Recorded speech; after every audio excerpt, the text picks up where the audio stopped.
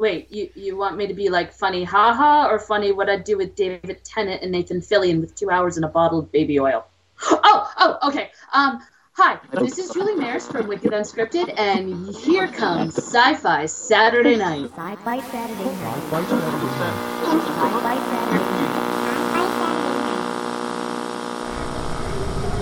We will begin a mass invasion. We'll tell your people to surrender now and avoid war. Don't think you get me so easily!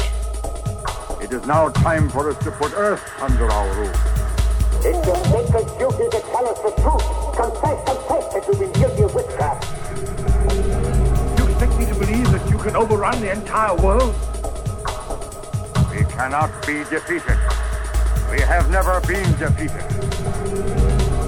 That is the message to bring your people. Yeah, they're dead. They're all messed up. Sci-Fi Saturday Night. From a place deep in the dark corners of Sub-Level 1 in Area 51, hello and welcome to TalkCast 329, this week's edition of Sci-Fi Saturday Night. Snacking on a bottle of recycled wine because, somebody had to. I am the Dome. Joining the TalkCast tonight, we're not sure, but we'll figure it out as we go along. In the Acton TARDIS reseating inferno, our technical anarchist, our button-pushing, keyboard-clacking, sonic screwdriver and girl genius, Kriana. Dome, have you been problems with your memory lately? Like, do you not remember who's on the show right now? I do remember. It's Corey Levine. Why did I say? Well, you weren't sure who was joining us, so... Well, no, the reason I was saying that was because we're hoping that Zombrarian will be joining us later, but we're not sure yet. And magically, here I am. It's amazing, isn't it? What? And Dome apparently doesn't have Alzheimer's, so all is well. Yeah, no, that's true. Not at this point. Yet. Well, glad you're here. Anything to report? No. Cool. Awkward. I did not know for a second that you were talking to me. Not a problem. Returning from pruning his sport collection as he writes his new magnum opus, Hey, That's My Plastic, a fond memory of cafeterias throughout the Midwest, our correspondent, the guy who really likes shiny stuff, Awake by Java. Tonight we're playing No Man's Sky. So... Well, you're playing that. You're playing it. I have yet to hear any reason why I should yet. Well, we're about to hear that, so tell us a little bit about this game. I found an unholy combination of a Furby and an Ewok. That is about as unholy as it gets. Like, the game is about that? No, I just found it. It was wandering around some planet. Made friends with it. This is a pricey Does it one. now follow you around? Well, no, last I week's wish. game was like a $15 game, and it was really awesome, but this week's game is $60, and I am unconvinced. Yeah, it's a pricey little puppy, is what we're saying. They do look cute, though. This is a game that's been anticipated for a long time. It's set in a procedurally generated universe. So the idea is sign me up! I love procedural generation. The idea is that if you want, you could basically wander around forever and never run across anybody else. Of course, that's because it's impossible to run across anybody else. But each planet and solar system and galaxy is procedurally generated, so they didn't. When you go onto a planet, the things that you see there, nobody else has probably seen before, which is kind of neat. There's some kind of story. It's Windows only, so not happening. It is. It is also available on PlayStation. Which one? 4. Not happening. Oh wow. This game is the reason I bought a PlayStation 4. It's kind of, I've been waiting for it for a few years now. And I don't know, I'm about 10 hours into it. It's fun. It's kind of Minecraft-y. It's kind of... there are a lot of things that, if you've been playing video games for a long time, this game does differently. And that's kind of neat. Like, you can start off in space, and do space combat and fly right down through the atmosphere onto a planet and land, walk around. You could walk around the whole planet if you wanted to. That would be really boring, but you could. What if one prefers games with shitty graphics? Oh, then... Well, this game has some questionable graphics. I think I'll just stick to RimWorld. Yeah. 8-bit, this is not, but it is... I mean, it's definitely not a carefully crafted experience like you would find in most AAA titles. Is it supposed to be? Well, it's no, $60, I suppose. Because it's procedurally generated, you just, like, it's all of these planets are designed by an algorithm, not by a person. So they lack a little bit. Just back up for 30 seconds, because I just did a search and a game came up that looked interesting to me, and I moused over it, and I have one friend who owns this game, and guess who it is? I'll bet it's me. It is you. And it's called Starbound. Ah, Starbound. Yeah, it's that game is kind of more Minecraft-y, but it's also in space. It is an 8-bit style game, or a 16-bit style game. So it's kind of like the game that I'm playing right now, No Man's Sky, but not in 3D. It's all 2D. It's very Terraria to me. There are those crappy graphics you were looking for right there. They're not crappy. They're artistic. They are stylized. Exactly. Actually, it kind of looks more like Stardew Valley. Yeah, it's definitely that retro style. And if anybody's watching on your Twitch account, you'll be playing it throughout the show today. I am. No, wait a minute. I am broadcasting on twitch.com/AwakeByJava. So you can check out what I'm doing while I'm arguing about whether or not modern news reporting is journalism or not. That's a pretty How shit. do you figure out who makes fucking games on Steam? I don't know that you can. Well, that's ridiculous. It is. It's the same developer. It's the same publisher. It's Chucklefish Games as Stardew Valley. It's the same people. Chucklefish Games are the people who are basically taking the Concerned Apes game and making it viable on other platforms. So they're like the distributor. They do that for a lot of games. Yeah, I'm looking at the list right now and seeing if there are maybe other games I would like to play. And while Java is putting his games into play on Twitch, I'd like to introduce our guest tonight. Our guest tonight is in our last of our Welcome to Boston Comic-Con people you really should check out while you're there. Corey Levine from a webcomic called The Bowery Boys. Corey, welcome to the show. Hey, Dome. Thanks for having me. I really am happy to be here with you guys and really eager for the convention this weekend. I was going to say, this is not your first Boston Comic-Con, but it is your first time in Artist Alley.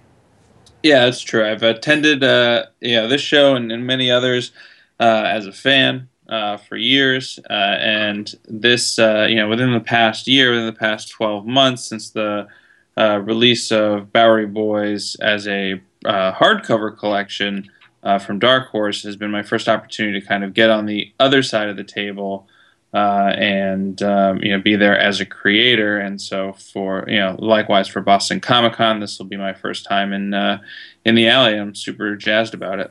I was going to say, you spent X number of years attending Boston Comic-Con, which in itself is a dizzying experience. And you were on the other side of all those tables in Artist Alley.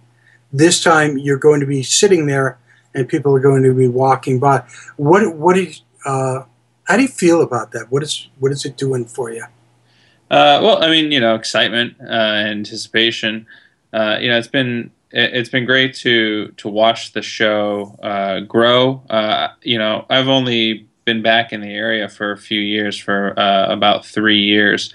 But in that even in that limited, it's grown exponentially every year in those 3 years. Absolutely. Oh yeah, absolutely. It's just sort of taken off, and one of the things that I find really interesting to kind of observe, especially now, is sort of wondering if and when the market is going to reach a saturation point for comic book conventions because they just sort of keep cropping up, and every new one that shows up in a new area, a new market, just seems to get bigger and bigger and bigger. And at a certain point, we've got to reach critical mass here. But I haven't seen it happen yet. And with the number of conventions just in Boston alone, and the way that they've grown, never mind when you expand it out through New England and Connecticut, it's getting, I don't know, it is ridiculous.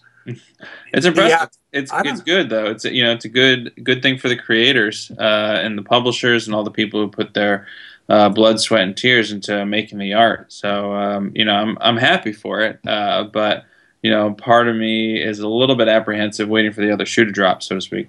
Well, I think it's really good for the participants as well. I mean, for the people who are dropping down their money and coming to Boston, or going to Vermont, or going to Maine, or going to New Hampshire. Or Connecticut. Did I say Connecticut? No one goes to Vermont. Oh, yes, they do, actually. No. And I mean, giving the nearby people in each of those places the chance to see first-rate talent, locally. I think that's wonderful. Yeah, I agree, and I think it's for a lot of the fans showing up at these things, especially the more local, the smaller shows, and not those shows that aren't in the big major American cities. I mean, for a lot of these folks, I think it's some of their first exposure to really being able to get back to the source material for some of the superheroes or science fiction, or horror, whatever it may be, to get back to the source material and the people creating it. So, hopefully, in addition to kind of stoking the fires of the fandom, hopefully these kind of shows give people, give the creators, and the fans more of an opportunity to connect, as opposed to just sort of, getting Flash Gordon to sign your tits or whatever. You've been there. There's nothing wrong with that. No. I don't mean to cast any aspersion on people who like getting their tits signed. I'm just saying. I mean, Dome does at least once a con. I'll get my tits signed if I want to. No, I mean, and so should we all. And I mean, Sam J. Jones is one hell of a guy. So I'm told. Having interviewed him twice, let me tell you, that was an interesting one. He's a local New England guy, isn't he? Yeah, he is, actually, from the Boston area. Yeah. And I think the first time I interviewed him was right after Ted came out. Okay. And the second time was right after Ted 2 came out. So it was, very interesting stuff going on there. But the thing about Boston for me is that it's kind of low-key on the TV and movie stars, and very, very artist-centric. Yeah, I mean, I guess, I don't really have a lot of frame of reference historically for the show, but, having been out kind of on the convention circuit over the course of this past spring and summer, it's been really interesting to see how much of a different flavor, how much of a different voice each of these conventions have based on, how they market themselves, how they position themselves, what kind of guests they invite, and even down to something as specific as the the organization of the show in the venue. So.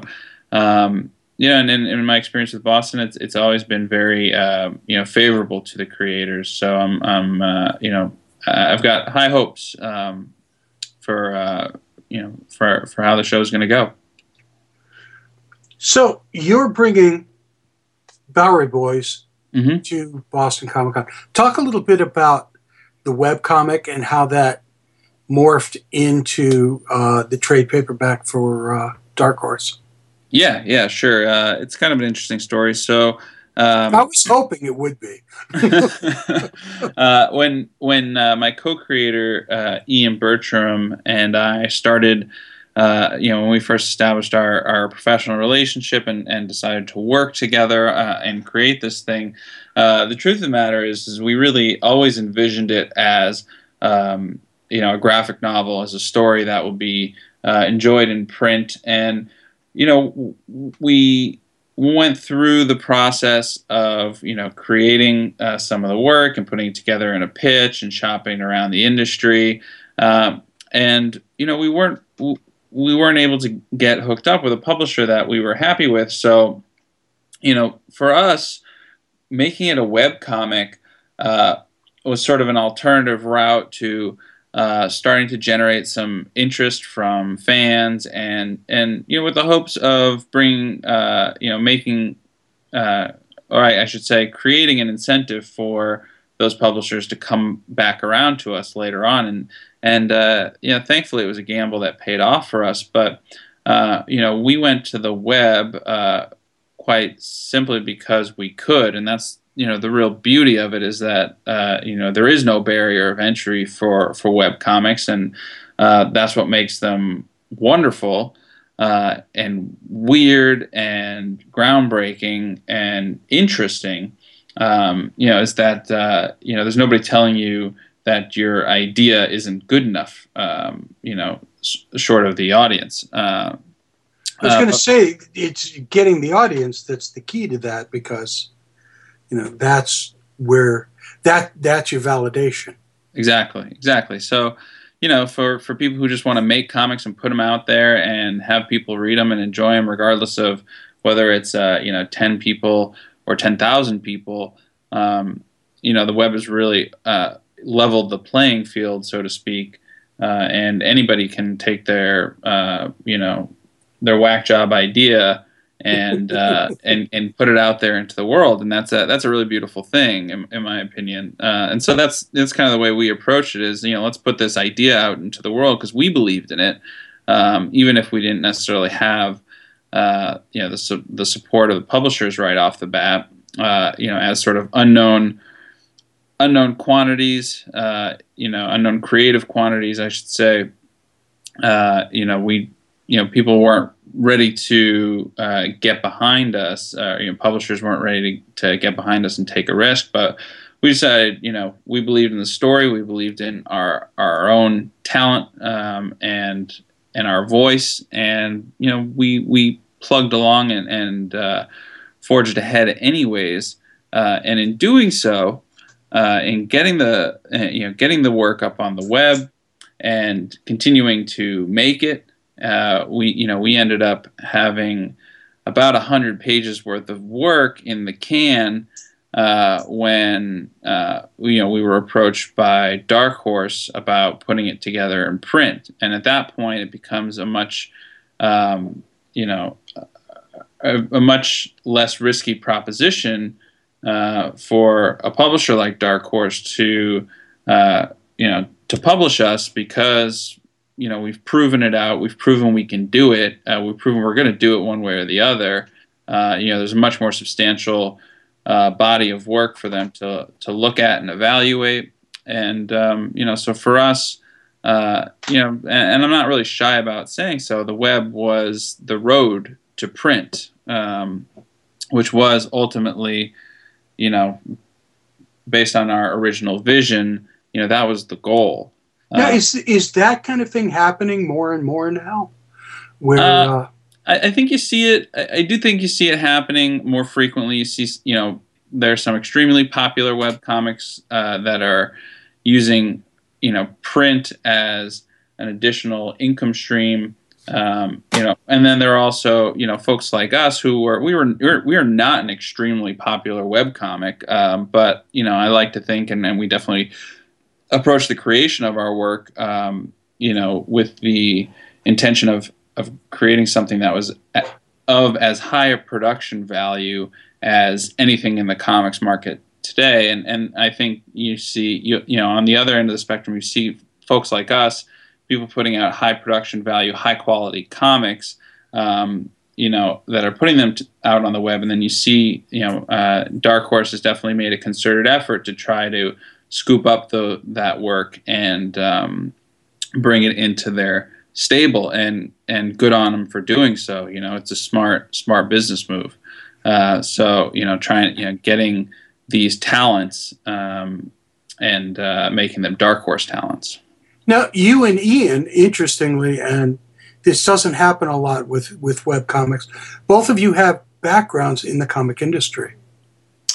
Yeah, absolutely. So, I was, when Ian and I started working together, I was working for Marvel Comics. I spent a couple of years on the editorial staff at Marvel before I transitioned into a role where I was acting as a contractor with them, still doing a lot of editorial work and graphic design, pre-press production, kind of sort of acting like a book packager. And when I met Ian, he was still in school at SVA in New York and studying comics or visual storytelling. I'm not exactly sure what the program is called there, but he's studying comics and had produced some work and had been sending us samples to publishers, and that's kind of how I first got exposed to his work, was through a colleague at Marvel who showed me his samples, and so that's kind of how we ended up hooking up. So the interesting thing is that you guys live about 9-10 hours apart.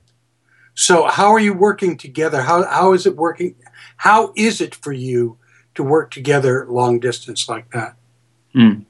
Well, when we started working together, I was actually living in New York at the time, so we weren't as far apart, and that was actually ended up being really beneficial for us. We developed a friendship.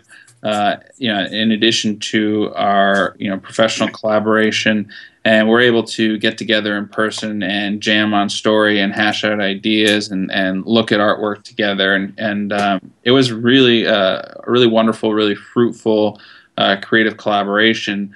And then I moved away from the city, like I said, about 3 years ago, almost on the nose. So at that point, Ian and I had developed such a successful working relationship that we were able to continue to work together without much of a hiccup in any or any substantial impact on our production. Nice. Yeah. So tell me a little bit about what the story for the listeners who haven't seen the webcomic, what the story is about.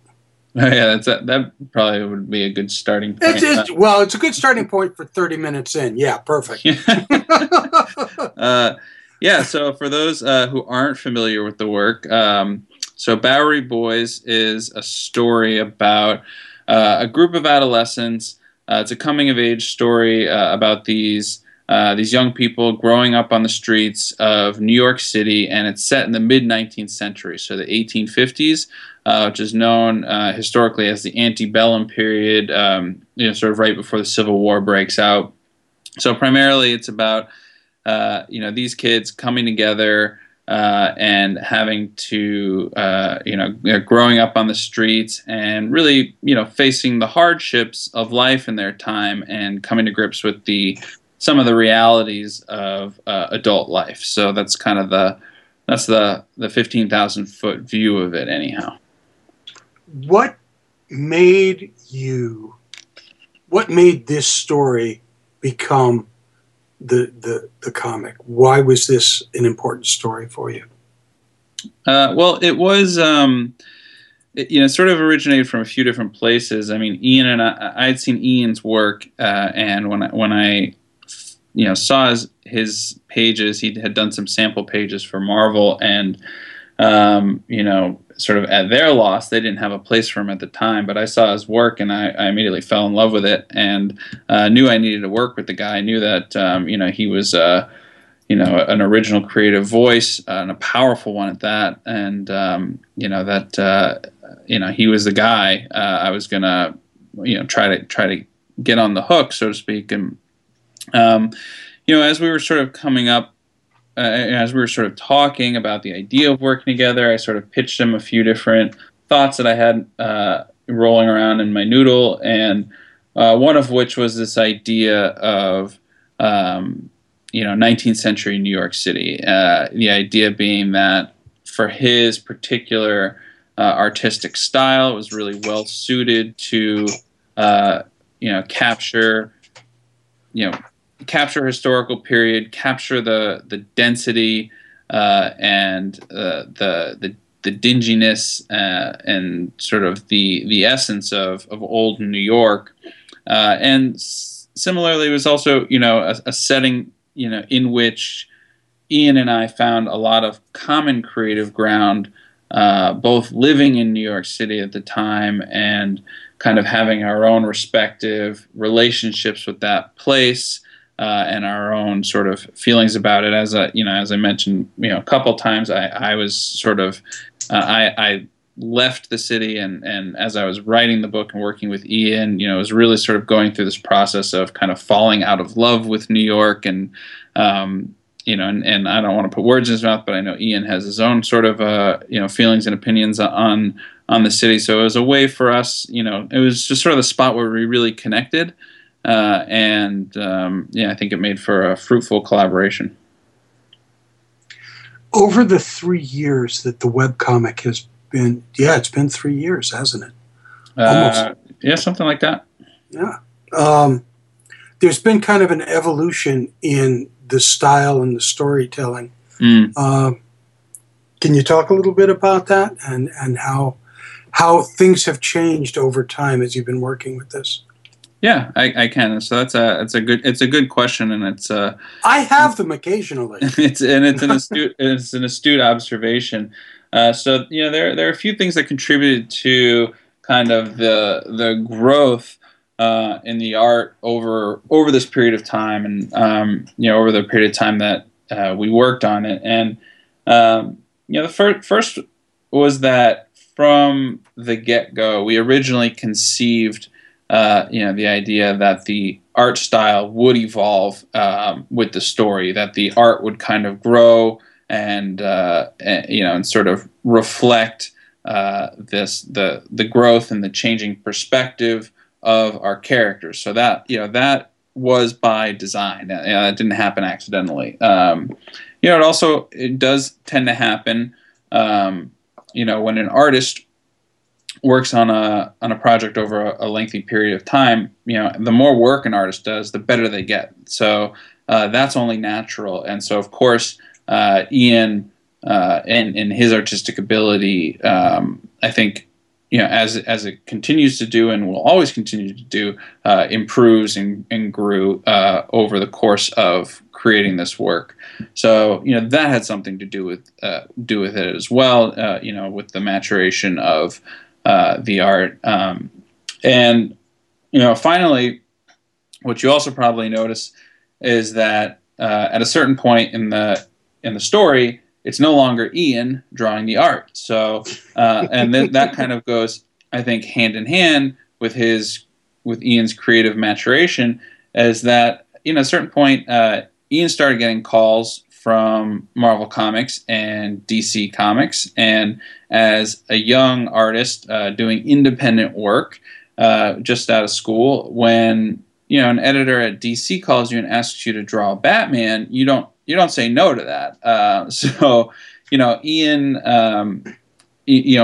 kind of went on to do bigger and better things, and in doing so, we had to face the decision together as to, well, what do we do with this thing, this Bowery Boys that we've been working on for so long? Do we put it on the shelf and hope that Ian can come back to it at some point in the future, or do we just do we find somebody else to draw it? And ultimately, we decided that we didn't want to wait to finish the story.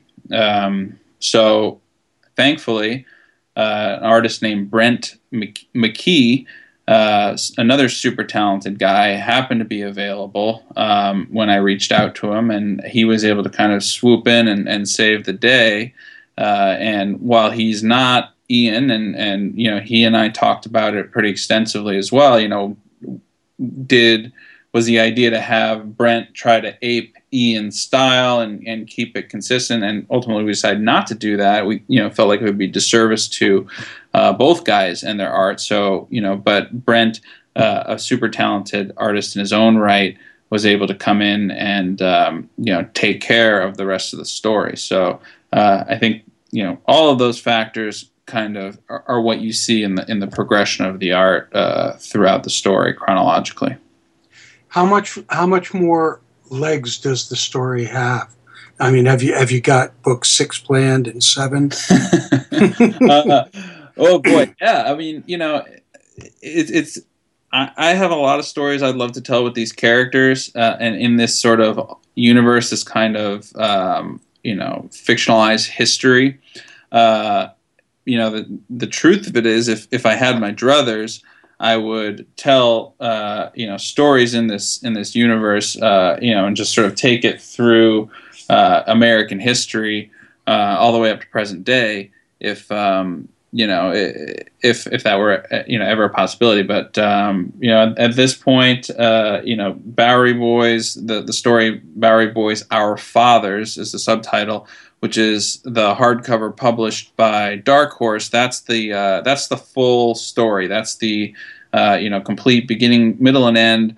That as we originally conceived it, and if from my mouth to God's ears, if we sell enough of them, maybe there'll be an opportunity to do more. But at this time, that's it. That's the Bowery Boys story. Is it's all there. So when our listeners are hearing this, it will be day 2 of Boston Comic Con. We will be past Family Day on Friday, and into the hardcore. Hey, I want that stuff. Right. Of Saturday. And listeners, if you get the chance, drop by. Corey's an interesting guy. This is a really interesting and different than, hi, I'm a superhero, excuse me while I break everything, comic. It's well thought out, and I think that's the nicest thing I can say. It's just a very deep, gritty, intense story, and wait, a lot of fun. Before you wrap up, okay, go. I hear you headed that direction. Okay. As with every fictionalized history type thing we talk about, Corey, I am such a nerd. I really can you tell me about your research process? Yeah. And was there anything really cool that wasn't going to be in the story until you were in the middle of research and found something that you couldn't leave out? Well, I'm not sure I could point to anything specific in that way. However, I can say that the book isn't the book without the research, and I've not been shy about the fact that in the process of writing this book, I did do a lot of research, but a lot of the book is sort of cribbed from history with a very thin layer of fiction applied over it. We drew. I drew very heavily from a book called 5 Points by a historian named Tyler Anbinder, which is about the 5 Points region of Manhattan, the lower wards of Manhattan in this period, and the various social, political, and economic issues of that time. So that was a very important resource for me, as well as a variety of other books. A book called Tough Jews by an author named Rich Cohen comes to mind.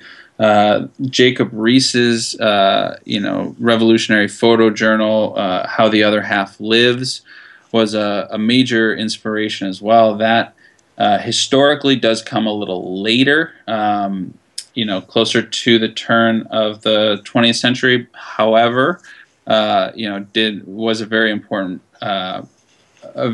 resource for visual reference, as well as contextualizing the story. So those are just a couple of books that come to mind that were major influences on the story. So I appreciate you asking, though, because it's not my process is not one where I sit down at my desk and just kind of dream things up. I'm starting writing something now, and I'm waist deep in research on it, and that's where my ideas come from. It's through that work, and that I'm able to sort of put the pieces together like a jigsaw puzzle and try to create a story out of what I'm learning and encountering in the books. Good answer. But yeah, I mean, I hope, and to what you were saying, Dom, I appreciate the very high praise. We definitely intended to try to put something different into the comics market. There's not a lot of historical fiction out there like ours. You see a little bit more of it cropping up. Brian Wood, for example, has been a big proponent of it with his work. But we weren't interested in doing superheroes and not to knock the sci-fi fans or the horror fans, but there are well-established markets for that type of work. Not so much for historical fiction and comics. So in that way, we benefit by being able to differentiate ourselves as new creators, but we're also sort of swimming upstream in a way, trying to carve out a new path. So, and it's good because there needs to be within the comic and the creative industry more than just guys and girls in spandex hurting each other. There has to be more to it than that. And we've been seeing over the past couple of years a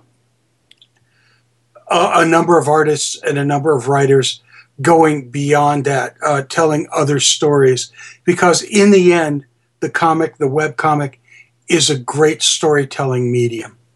Yeah, absolutely. Web comics and even in print independent comics. I mean, these are the places where people are taking creative risks, are sort of sticking their neck out there and saying, "Hey, here's a new idea," and hoping people will gravitate towards it. So I would just encourage people to buy independent, because that means everything to the creators, and buy Bowery Boys, Boston Comic Con, booth D408. And we will have links so that they can either come see you then, or buy the book, or go to the web comic, or see your pretty picture somewhere. I'm not sure where. Great, thanks. Hey, thank you so much, man. It was really interesting to get your point of view on all this. I'm grateful to be able to provide it. And now, the news. Press the button.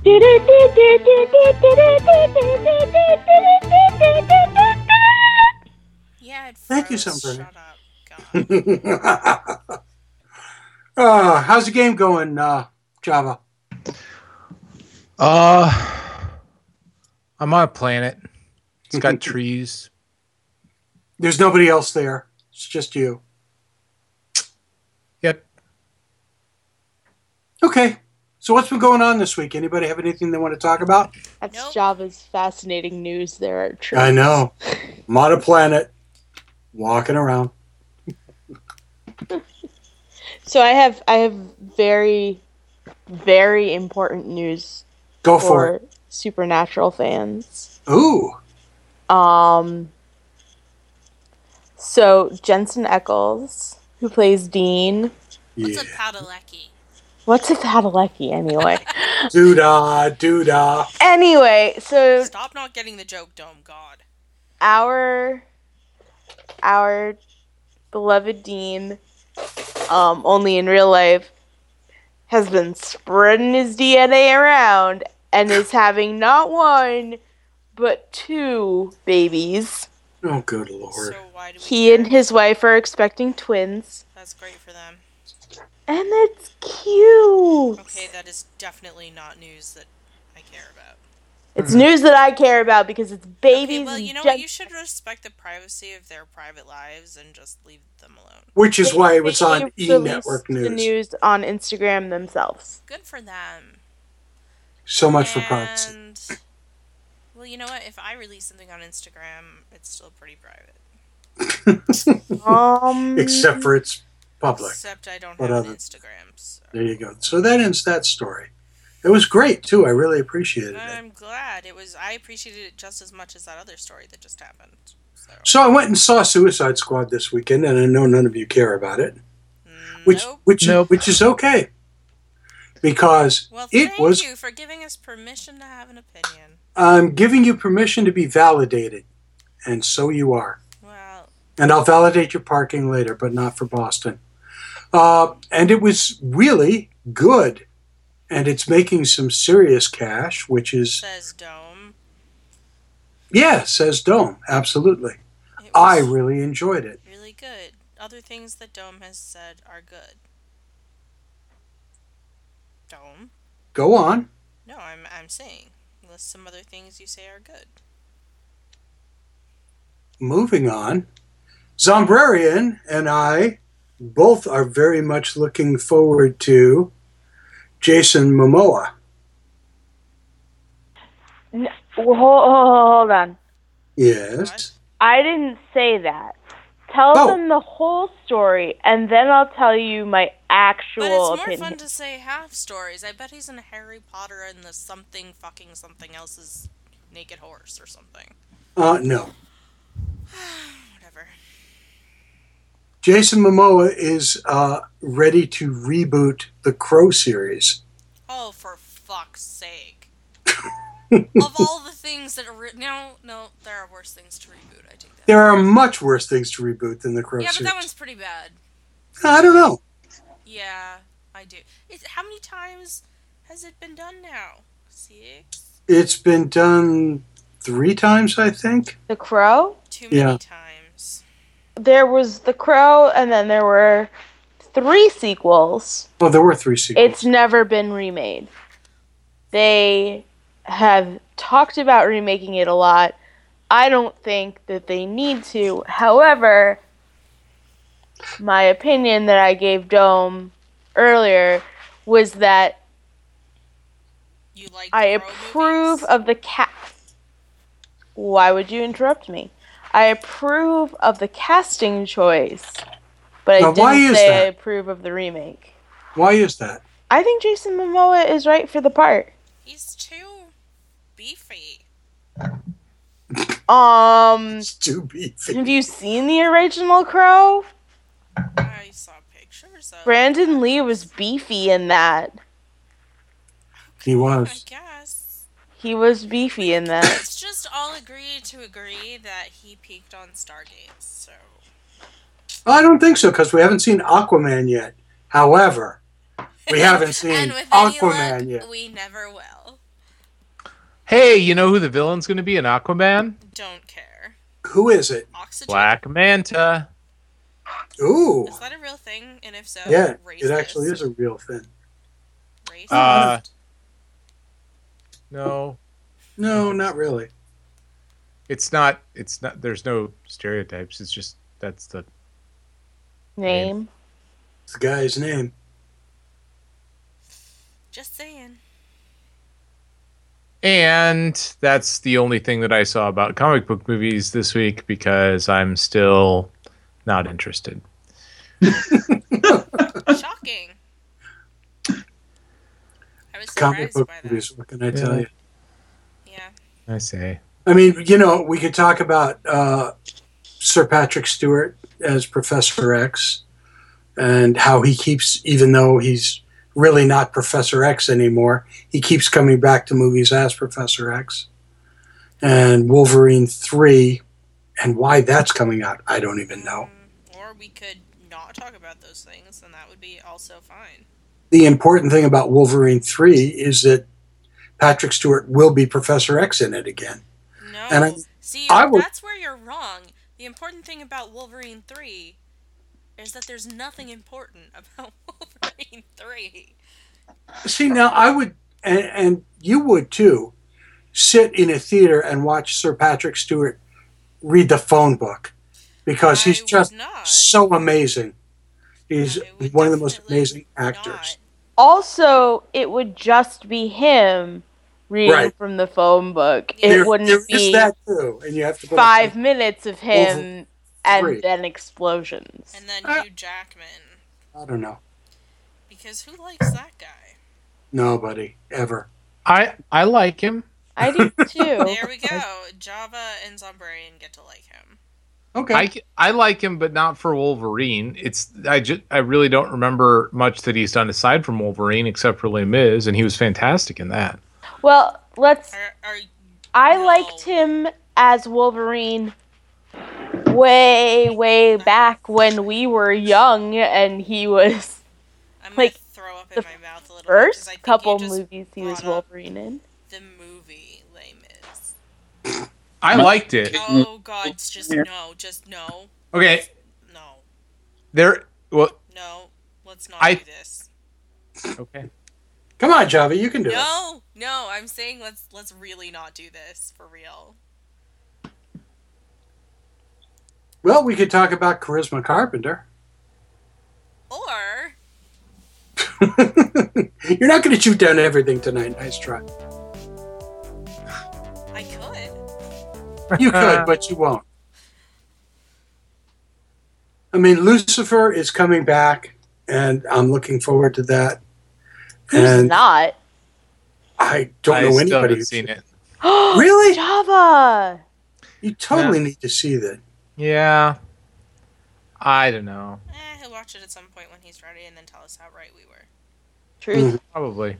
But no pressure, because that's the fastest way to get me to not watch anything ever. So, also watch true. it, don't watch it, I don't care. When you do, if you do, tell me what you think. I will. Thank you. But they did sign Charisma Carpenter for season 2. Well, now I'm not going to watch season 2.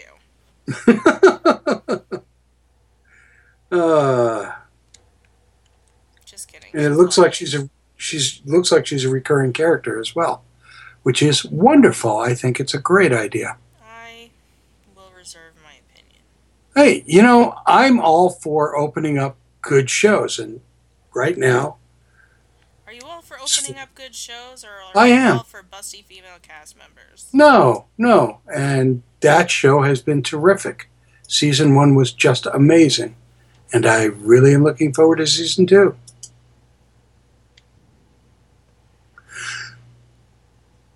I did want to mention 2 more things, and then you can play the out theme. How's that?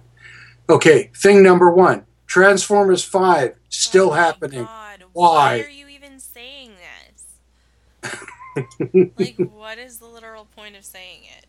Because I wanted to. Because we're all sad now. That's right. Because we weren't sad enough before. Not at all. And Kickstarter this week that I am really looking forward to is a short independent sci-fi film called Lilith in the Garden by Emily Lawrence. They're about halfway through their funding, and they're about halfway to their goal. Check them out. What's the film about? It's a sci-fi drama that looks at what makes us who we are. And it's kind of like a dialogue between a scientist and his dead wife. Oh, that sounds super cheerful. No, it's not going to be cheerful. Why is dystopian cheerful? You didn't say dystopian. Well, I did just now. That's correct. Anyhow, the film looks interesting. Emily Lawrence is a fairly gifted writer, and I'm looking forward to seeing this one happen. So, Kriana, who's on the show next week? Nobody. The show's canceled next week because there we go. Next week we will be in New York, funnily enough. Oddly enough. Experiencing The Void, Ghostbusters. And then we will all be happy except for Java. Sorry, Java. He's not coming. So clearly he'll be unhappy. And we will finally get to tell everyone all about how crazy insane that whole thing is going to be. as much as we've heard about it, experiencing it is going to be quite something. Tracy Hickman way better than me at hyping that. So just like go back and listen to his last show and listen to him talk about it, because he can talk about it for like... He talks really good, doesn't he? He does. He uses words right, I hear. He has good word stuff going on. Roll the theme, kiddo. Sci-Fi Saturday Night is the official podcast of Boston Comic-Con, Granite Con, Northeast Comic-Con, BooksandBooze.com, and ComicArthouse.com. Visit ComicArthouse.com for the best deals on original art from dozens of your favorite artists. Our intro music tonight was provided by Rob Watts.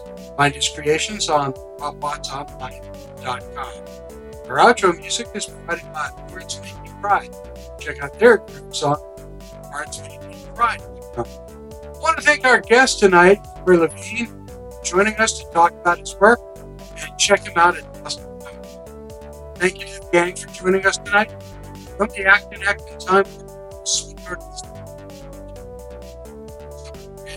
Thank you so much, ladies. Good night, everybody. Back from the shadows, which means 6 more weeks of con season. Thank you, Java. It's warp speed. This is Stone saying Terry and Jeannie shared nameless lesson, shared joy increased. Lessons we all reflect entropy. Good night, everyone.